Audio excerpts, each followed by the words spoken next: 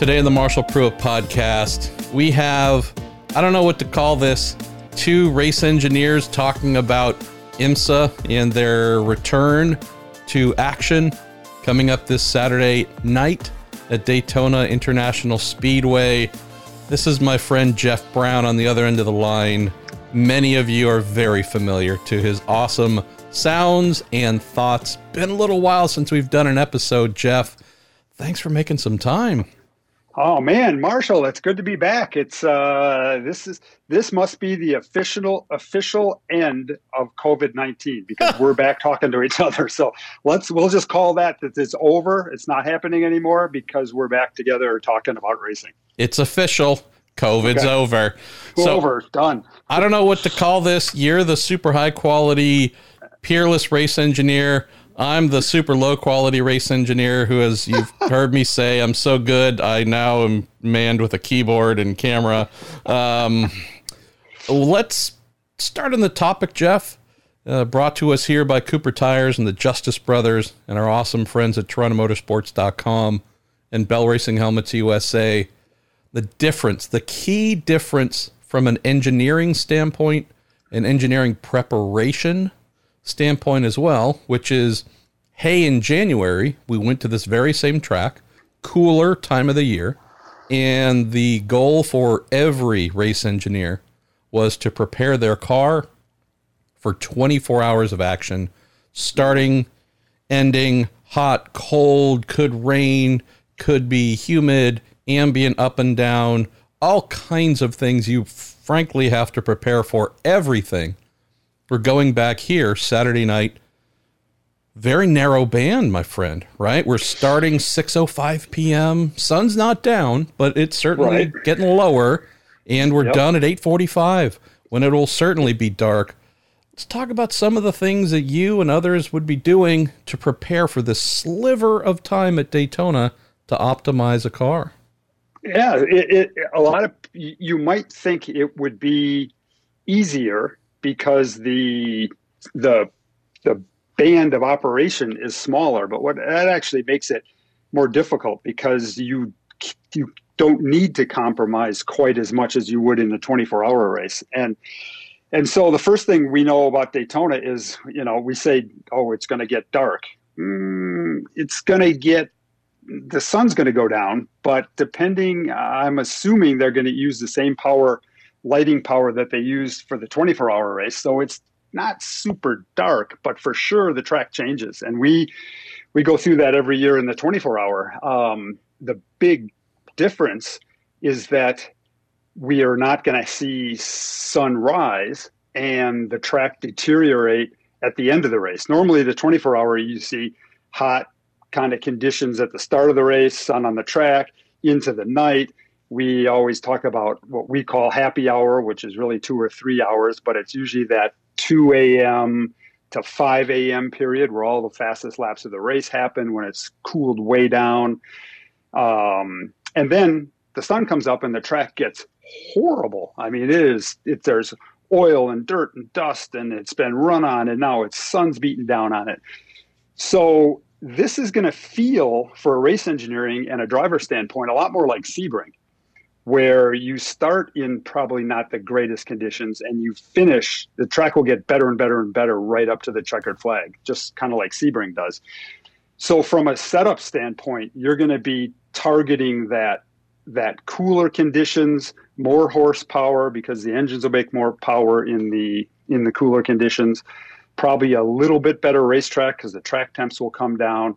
So you're going to be targeting that, which we always have at Daytona, but we can't set up for that for the 24-hour race because we'll be junk in the morning when the race finishes.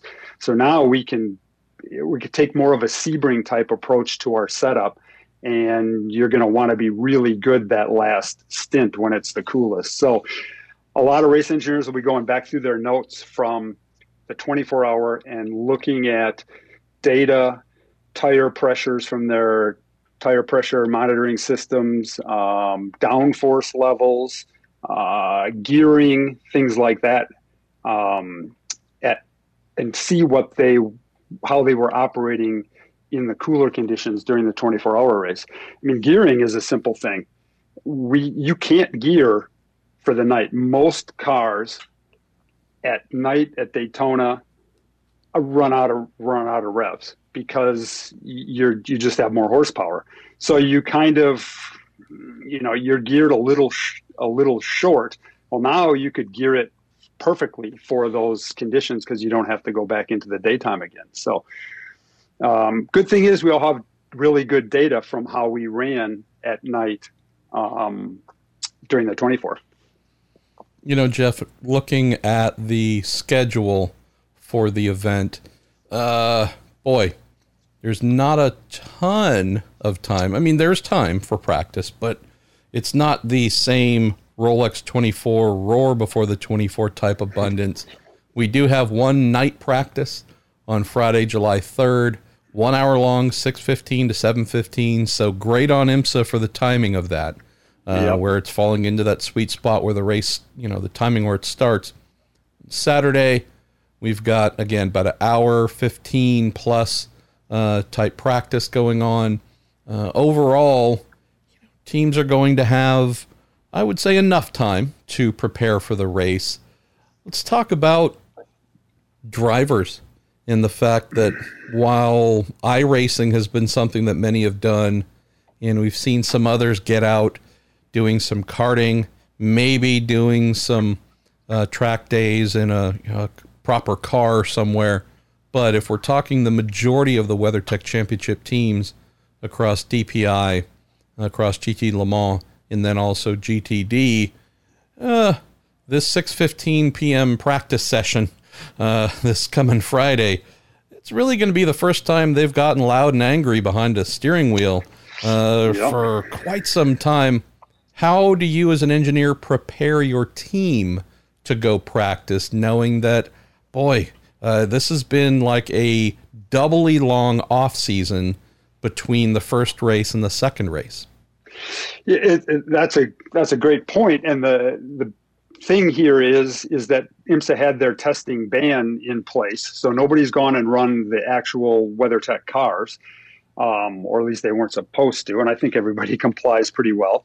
But some of the pro drivers have been doing a lot of coaching in other types of cars, and the top pros probably, they don't need a lot of practice. So I would say in the GTD class specifically, where you have silver and bronze rated drivers, those teams are going to want to give those drivers the most amount of practice, because they need laps to get back into the swing of things more than a pro. A pro can pick it up 3 laps, boom, he's back to where he normally was. So now you're going to have to, as a GTD team, you're going to want to have your silver driver or bronze driver do a lot of that running.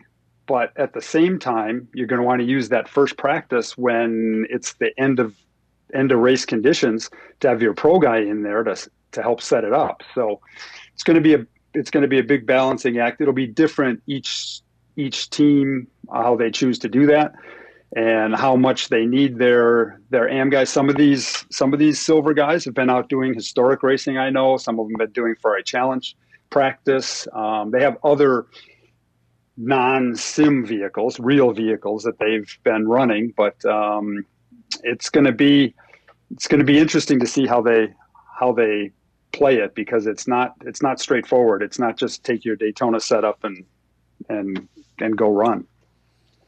I guess one of the other primary things that jumps out, Jeff, in terms of the race engineering and prep is we know that simulation, the engineering tool, not the driving sim, but actual simulation.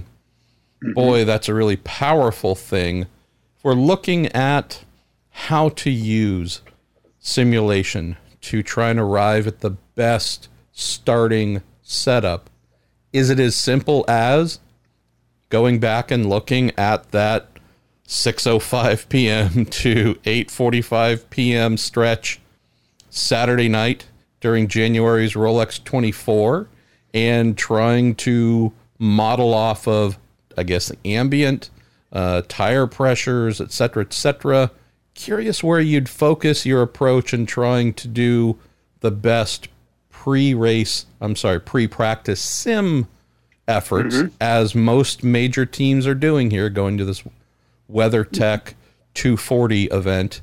Where do you start to look for the best info to use in that sim? It's the good thing is that all the teams will have some good data from that time frame that you just mentioned.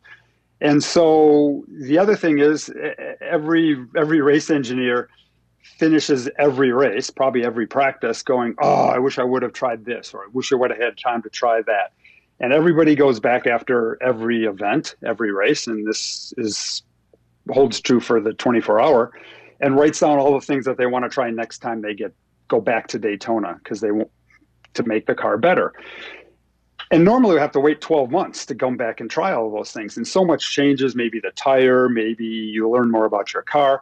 Well, here, a very unique thing, we have a race, we have 3 months off, and the very next race is at exactly the same racetrack. So we can immediately go and try some of the things that were on our list. What the simulation does, either the driver in the loop simulation that a lot of teams have, or the laptop simulation, the actual lap simulation run just inside of a computer, allows the engineers to run a bunch of those before we even get back to the racetrack. So they have their list of 10 things they wish they wanted to try. They'll run those in the simulation. They may even have the drivers come to the driver in the loop simulator, and they'll actually do practice sessions, kind of like a virtual practice session, and they'll run through all of those setup changes that they would have wished they would have done back in January, and pick out maybe 2 or 3 that seem like they have really good possibilities of helping. And so they've narrowed down their 10 items down to 2 that they want to try, and they can quickly deploy those in that practice session coming up here next week. And you maybe don't have the perfect setup, but you've eliminated 5 or 6 things that probably aren't going to work, that you might have wasted time trying in the real world at the racetrack. So this is a pretty unique thing to be able to go right back to a track, having run a big simulation, and then go right back to the same racetrack. So it's going to be an advantage to teams with simulation, but on the same token, the teams that maybe don't have as strong a simulation still have their notes on what they wanted to try, and they can do that, right away in that first session. We have some fun questions sent in by our listeners, Jeff, and we're going to make a point to do more of these. I don't know if we're going to do them before every IMSA race, but we're going to do our best to just keep doing some fun and interesting things here in the engineering side. And I know that we do a lot of stuff with the inside the sports car paddock, and opening with the Jeff and MP segment. I don't know. We might just do these as solo standalone things, my friend, because I enjoy them, and I don't want to have to wait to necessarily package the rest of the show with them. So let's Love it. Let's break conventions here. We have some more technical questions we're going to get to in a moment, but I want to get to some that aren't too technical, but they pluck at my heartstrings. Alex Eichmiller asks, how much of Jeff's special coffee will teams need to consume at the 2-hour and 40-minute Daytona race versus the Rolex 24? Our good pal Nick Vance. Jeff, let's talk coffee.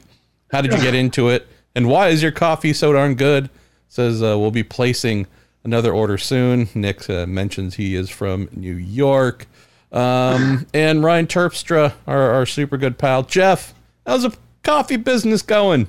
Wonder if the MP podcast can generate more orders than a certain blunder-laden show where folks have dinner. I don't know about coffee with friends, but dinner with racers and friends and such. All kidding aside, tell us about the frickin' Jeff Braun coffee empire when you're buying Starbucks and putting your name on it, and tell folks about some new software skills you've gained. Oh yeah, well, it's I'm always up for a challenge and trying to get better and learn things. So combining the coffee roasting with racing and learning things, I got into how to build a website. I'm terrible at it, but I have a website. It's actually up and running, mesavistacoffee.com, and it was fun to learn how to do a website, and it's a challenge. People can tell me what I can do better because there's a lot of things I can do better, but it's fun to get that going. And the roasting coffee thing is it's actually pretty fun. It's I'm not going to quit my day job. I, of course, engineering style, did the spreadsheets with the costs and the time invested and the income generated, and it became obvious that people will pay me better to race engineer cars than they will pay me to roast coffee. So, but it's a lot of fun. Yeah, I'm going, and of course I apply that. I've built somebody asked about what makes it better than other people's coffee. I think the cool thing about what I like to do is it's super fresh in that when somebody places an order, I roast just that order. A lot of big roasters, they roast 25, 35, 50 pounds at one time and then bag it, sits on the shelf for a couple of weeks or a week, and then they sell it off. I get an order, I go out and I roast that 1 pound in my coffee roaster, 1 pound individually roasted. And it usually goes out either that next morning or 2 mornings if I can't roast it right away. But it goes out the day I roast it. And so it's super duper fresh. People really love that. And then of course I went crazy and I built a special engineered, designed, developed, prototyped, tested, and now it's in fully operation, a machine to clean the coffee. If you've ever had coffee before, you get it out of a bag and there's a lot of that kind of like husks or shells. They call it chaff that kind of falls off the outside of the bean. Yep. It's no good for when you roast it or grind it. It just doesn't taste good. Well, I've got this special machine that I built that will super clean that. And when you get to my coffee, it's got none of that stuff on there. I don't know if it was fun building the machine. Lots of fans and aerodynamics involved and columns of air and inches of mercury and trying to figure out how to get it to clean it right. But it works really good now. So it's just an excuse to engineer something. I had to do something. So we need more boost. Business. We need more boost. More boost. All right, this coffee's heavy. We need more boost. So would I be correct in saying that dear listeners would be wise to visit mesavistacoffee.com? Would that be the URL? That's it, mesavistacoffee.com. And so the way I do it is I roast when I'm home, obviously. When I'm away racing, I can't. So I'm actually leaving tomorrow morning for a test and some racing coming up. So, but on the website, it shows when we're roasting, but anybody can order anytime. And I roast it immediately when I get back home. But right now, I'm going to be gone for 10 days or so. But I'll be roasting back again in July. But you can order anytime. I'll ship it out fresh immediately when I get back and get a chance to roast. When you get serious about this, Jeff, you will build some form of robotic system where an order comes in. The robot takes whatever amount of weight worth of coffee that the order has dictated, dump that into the chaff separator machine, extract that, roast it, take that out, bag it, dial UPS or whomever and have them pick it up and have the little robot actually wheel out and meet the delivery person and hand it to him. So, yeah, you sound like you maybe are trying to describe what I've talked to my wife about being. I love it. All right, let's try and avoid robots taking over the Braun household in Texas as a whole, falling to robots. Just a nice note here, by the way, from Jacob Bain. No questions. Just happy that Fine Mr. Braun is coming back to the show. Very nice. Very nice. let's cover this one from our pal Grant Stouter. He says, has IMSA specified any specific, ooh, good, I love that, specified any specific cleaning protocols during driver changes? I know this was discussed previously on the show, but has IMSA provided specific expectations? As I know COVID is likely transmitted through, or isn't likely transmitted through sweat. I haven't heard anything on that front of it being carried through. Grant, Jeff, have you heard that being formalized? Nope. They're going to be very specific that drivers and crew members must wear masks. If anybody's watched any of the NASCAR races, obviously IMSA is owned by NASCAR, and they have a pretty highly refined protocols for everything that they're going to do.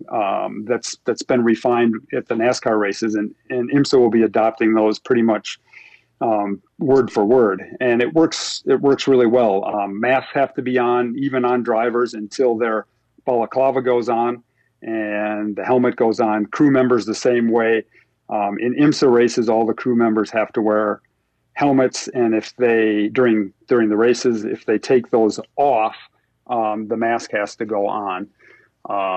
But during driver changes, no, because each driver in and out will have a balaclava and his helmet on. So nothing particular there, and obviously they're have suits and gloves on, so contact infection is possibility or risk is low, I assume. So, but all sorts of really highly specialized ways even to get into the track. You're going to have questionnaires that you have to fill out as far as your health over the last week. There'll be temperature checks. You'll be able to get in the track. Your hard card isn't good enough to get into the track anymore. You're going to have your hard card, and then you'll have a QR code that will be texted to your phone the night before you enter the track. Within 24 hours, yeah. Yeah. So it's because IMSA is restricting the number of people that can come to the track. Normally, if you have a hard card for that team, you're allowed in. But here they're restricting the number, and each team has to list a roster of the people that they are designating as essential for that weekend. And then you'll get that QR code and into the track. And there's going to be social distancing at the garages. There'll be a garage space between every car. There's going to be virtual drivers meetings where it'll be like a big Zoom meeting where you'll go to the drivers meeting and team managers meeting and things like that. So IMSA and NASCAR are taking super good precautions, and I think everybody's, nobody's too disappointed or mad about it. We'll pretty much at this stage do almost anything that's required to be able to go racing. One item or two to throw in, Grant, that I suggested to IMSA was not acted upon. 55-gallon disinfectant dunk tank, right? Your driver who's about to get in, you have to use your helmet, but put the balaclava on, kind of like you're dunking yourself, like you're being baptized, frankly, but right. Kind of hold your nose, pinch your nose, close your eyes, dunk yourself down, and whatever really nasty medical grade disinfectant. And then the driver coming out of the car, same thing, just straight in. But one of the non-stupid things to share here, Grant, is IMSA has placed, I think, just about the most restrictive personnel headcount per entry of 15, a maximum of 15. They have stripped. They've gone one step further than IMSA, IndyCar, I should say. IMSA has allowed 20, and they've made no real guidelines on who or what that 20 can be comprised of. So if you want to bring your girlfriend, you want to bring your dad, your mom, whatever, as long as they fit within that 20, it's pretty open on the IndyCar side. IMSA has been very direct in saying no, unless they are driving it, engineering it, or putting tires on and off, or putting fuel in it, kind of thing. No one else is allowed. They're going to give a little bit of a nod to a PR rep for major manufacturers and teams and such, but really that's about the only non-technical, non-driving, non-ownership type permission allowed. One of the things, though, that's been, I guess you could say, stripped from this is often you'll have one person, Jeff, as you well know, go over the wall to act as a driver helper, to extract the one coming out possibly, or more likely to assist the one getting in to get buckled in and connected. That role is not something that IMSA is allowing. So that's an adjustment right there, where the drivers will have to fend for themselves.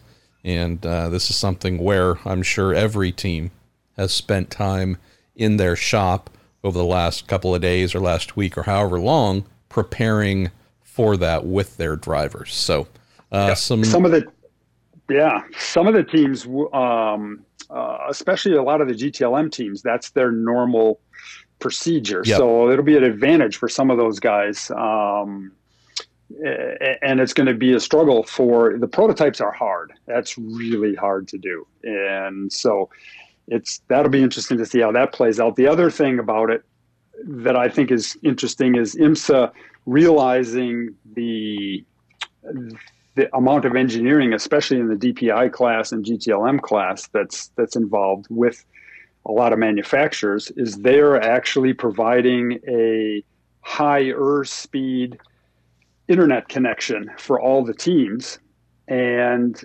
encouraging some of the performance engineers, maybe some people that normally come to the track to do post practice session simulation or run strategy simulations or do data analysis between sessions. They're encouraging those people to stay at home in their offices and receive the data over this high-speed internet connection that the teams will have, receive the data from the track, do the analysis, Skype in or Zoom in with the other engineers and drivers during a debrief, and then send back the analysis results to the team before the session. So as if they were there in the engineering office, but they can remain remote, limiting their exposure and also allowing teams to use their 15 personnel for over-the-wall people and things like that. Awesome. Let's get to a couple of technical questions here, Jeff, and then say farewell. I need to come up with a name for the show. I don't know what it is. Smart engineer, dumb engineer. Today in the Marshall Pruitt podcast. Let's go to our pal Michael Brejic, who says, Jeff, when you're setting up the cars for Daytona, do you take into account the difference between, say, the flat middle section, the infield, and the high banking in those long corners? Curious about whether you put in work on the engineering side to try and excel in the transition, either from the flat infield up onto the banking, coming off the banking, going through, say, the bus stop or turn, when you come around to turn one. I was also curious about splitters and ride heights in this specific dynamic of trying to ace your ride height and then also ace the transitions. Yeah, Daytona is unique in that lap time for sure there comes on the straightaways. I mean, that's the easiest way to gain the lap time.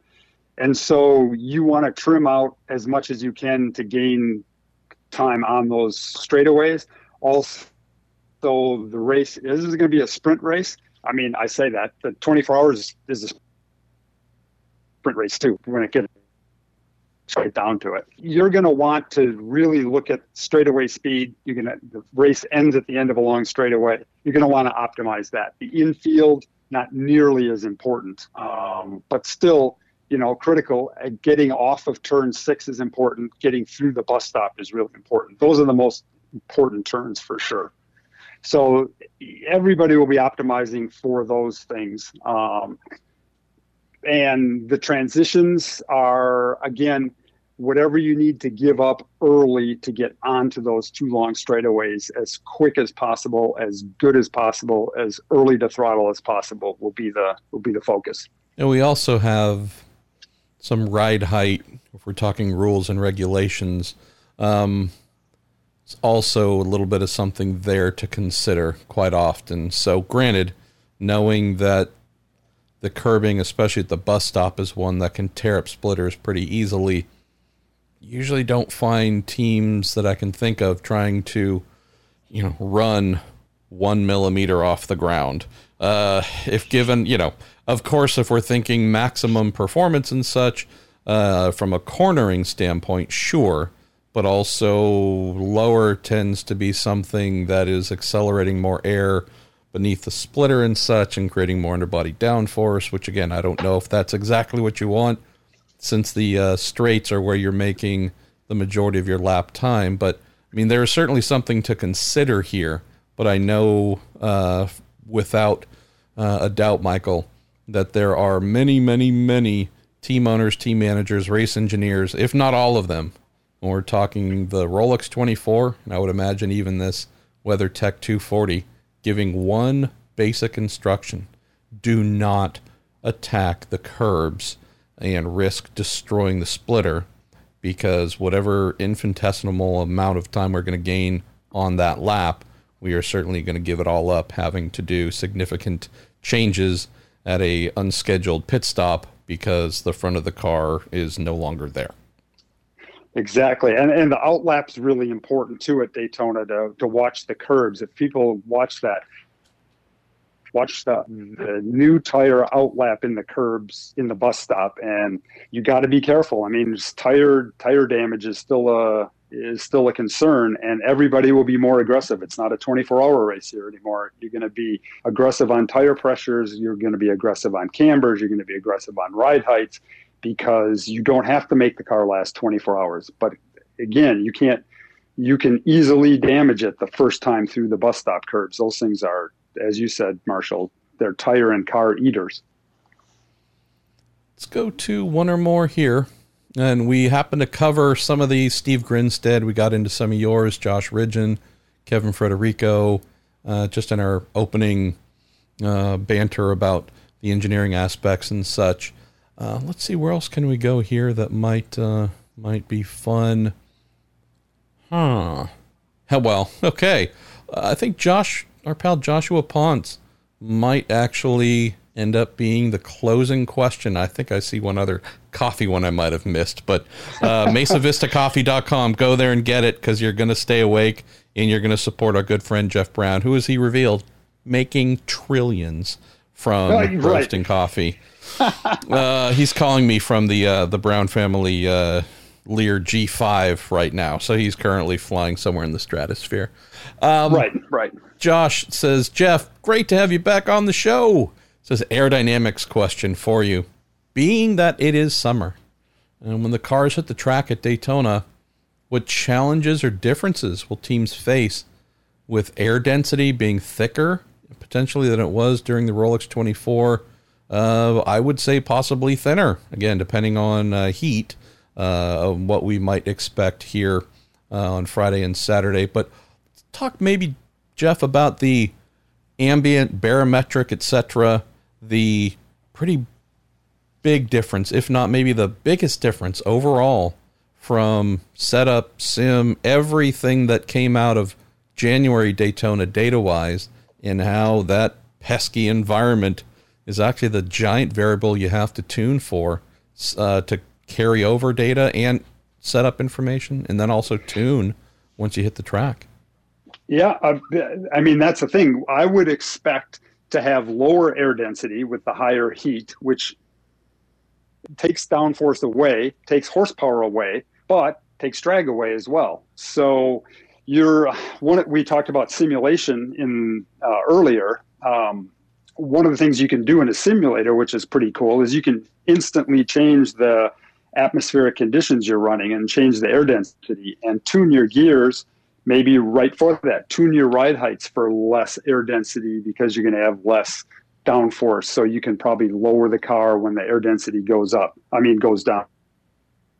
So the big teams will have dialed all of that stuff in pretty well, but we don't know exactly what you're going to get when we unload. And Florida being Florida in the summer, you could have a pop-up rain shower, at 4 o'clock, 5 o'clock. I'm looking here, and it's calling for a low of 75 and a high of 93 on Friday with potential of thunderstorms. And then on Saturday, low of 75, high of 89 with the same threat of thunderstorms. So typical, absolutely typical Florida weather. But Granted, I was not in Daytona in January, but I do not seem to recall 93 degrees being part of what took place. Well, all I remember is it was hard to type with my big jacket and my gloves on in the scoring stand in January. I don't think I'm going to need those at Daytona this next week. It's, and then humidity factors in there too. That changes the air density, so it changes the horsepower. It's going to be some unknowns. I used to like when we ran the Grand Am cars on the 4th of July weekend at Daytona for that 250. Brumos 250. Yep. Yeah, the Brumos 250. That was always fun. And so this is going to be kind of have that same aura and vibe, but I don't think anybody, old time guys, it's probably not going to help much if you did those races in the past, and things have changed so much now. But boy, atmospheric conditions are something you need to be able to adjust on the fly. You can't predict what it's going to be, so it's super important. That was a great question, and the best teams will have run simulations for various conditions and know exactly what to change when they unload for that first practice. Final component to this topic, Jeff, and then we'll say farewell. Tires. So when I am engineering whatever it is that I'm engineering, and I know that I've been here before recently, I've got some data, I've got a couple setup things to look at that I might work from, I am absolutely diving straight into barometrics, ambient expectations, etc., to try and get a really good starting point for tire pressures, knowing that not only are we trying to optimize tire pressures, but also that influences ride height, which influences downforce and influences blah, blah, blah, blah, blah. Tell folks about how a great company like Michelin will not just leave you and every other race engineer in the various classes prone to show up and use their tires and figure it all out on your own. Share with folks, I don't know if we've ever really gotten into this before in any of the other shows we've done, about, we know that chassis suppliers can provide some pretty good information on a suggested starting point for a setup, and engine builders can give some great info on power curves and this, and you can get a lot of information from a lot of folks involved with your vehicle to really get you in the right zone to start. Tell folks about what a really sharp company like Michelin does in that regard. Michelin gives, they'll give the team some really good data. So a lot of it is directly inputtable, if that's a word, into their simulation programs. Things called Pajeca curves, and is basically giant, really complex looking formulas that describe the tire and its grip characteristics based on normal load, lateral load, temperature, camber, rotational speeds, things like that. And that information will go right into the simulation model to actually produce a model of the tire component of the overall model of the car. So teams will be using that. And they've had that really wouldn't have changed since the 24-hour. The big thing the race engineer will do directly at the track, so teams will get a lot more aggressive. The race engineers will go more camber, lower tire pressures. All those things will make grip. And they can be more aggressive in a sprint race like this because they don't have so many varying conditions. So the trick will be you're still in danger of losing a tire, of having a flat, and your race is over. In a 2 hour and 40-minute race, flat tire, pit stop, you're done, as long as you don't even lose the car, which would be, obviously the worst thing. So you'll see cambers, pressures be pushed right to the limit, and because it's just purely grip. And so it'll be interesting to see, watch who's the most aggressive, and it's all going to be about grip. The track's going to be slippery, hot, slippery, humid. It's going to make it even more slippery. So it'll be a search for grip, and that's where you need to get aggressive with the tire. The Michelin engineers will be jumping up and down in each pit lane with the race engineers. Oh no, you got to raise the pressure and take some camber out. And it's always kind of a fun battle between the engineers who don't want the tire to blow, the Michelin engineers, and the race engineer who wants to go faster, and they're all struggling. And then Michelin being Michelin, they want to win, and fortunately here or maybe unfortunately, they don't have any direct competition. But finally, most of the Michelin engineers I've worked with are like, yeah, okay, yeah, just be careful, but go ahead, but be careful. Wow. So it's always fun. I love it. Jeff Braun, you are a gem. Granted, we haven't had any real racing to dive into here, but regardless, we're going to make sure that we do more of these, because I know folks love hearing your insights and the ability to throw in questions and get smarter. So like good cop, bad cop, good engineer, bad engineer. I think that might be the name of the show here. So you sell yourself short, Marshall. You sell yourself short. Yeah. I'm a great engineer. I'm talking into a microphone for a living here, buddy. I am Marshall Pruitt. That is the incomparable Jeff Braun. I want to say thank you again to y'all for great questions, and this is just kind of spur of the moment. So whenever we do the next one, we'll make sure to give you a little bit more of a heads up. I want to say thank you, as always, to Cooper Tires and the Justice Brothers, TorontoMotorsports.com, and Bell Racing Helmets USA. We'll speak to you soon.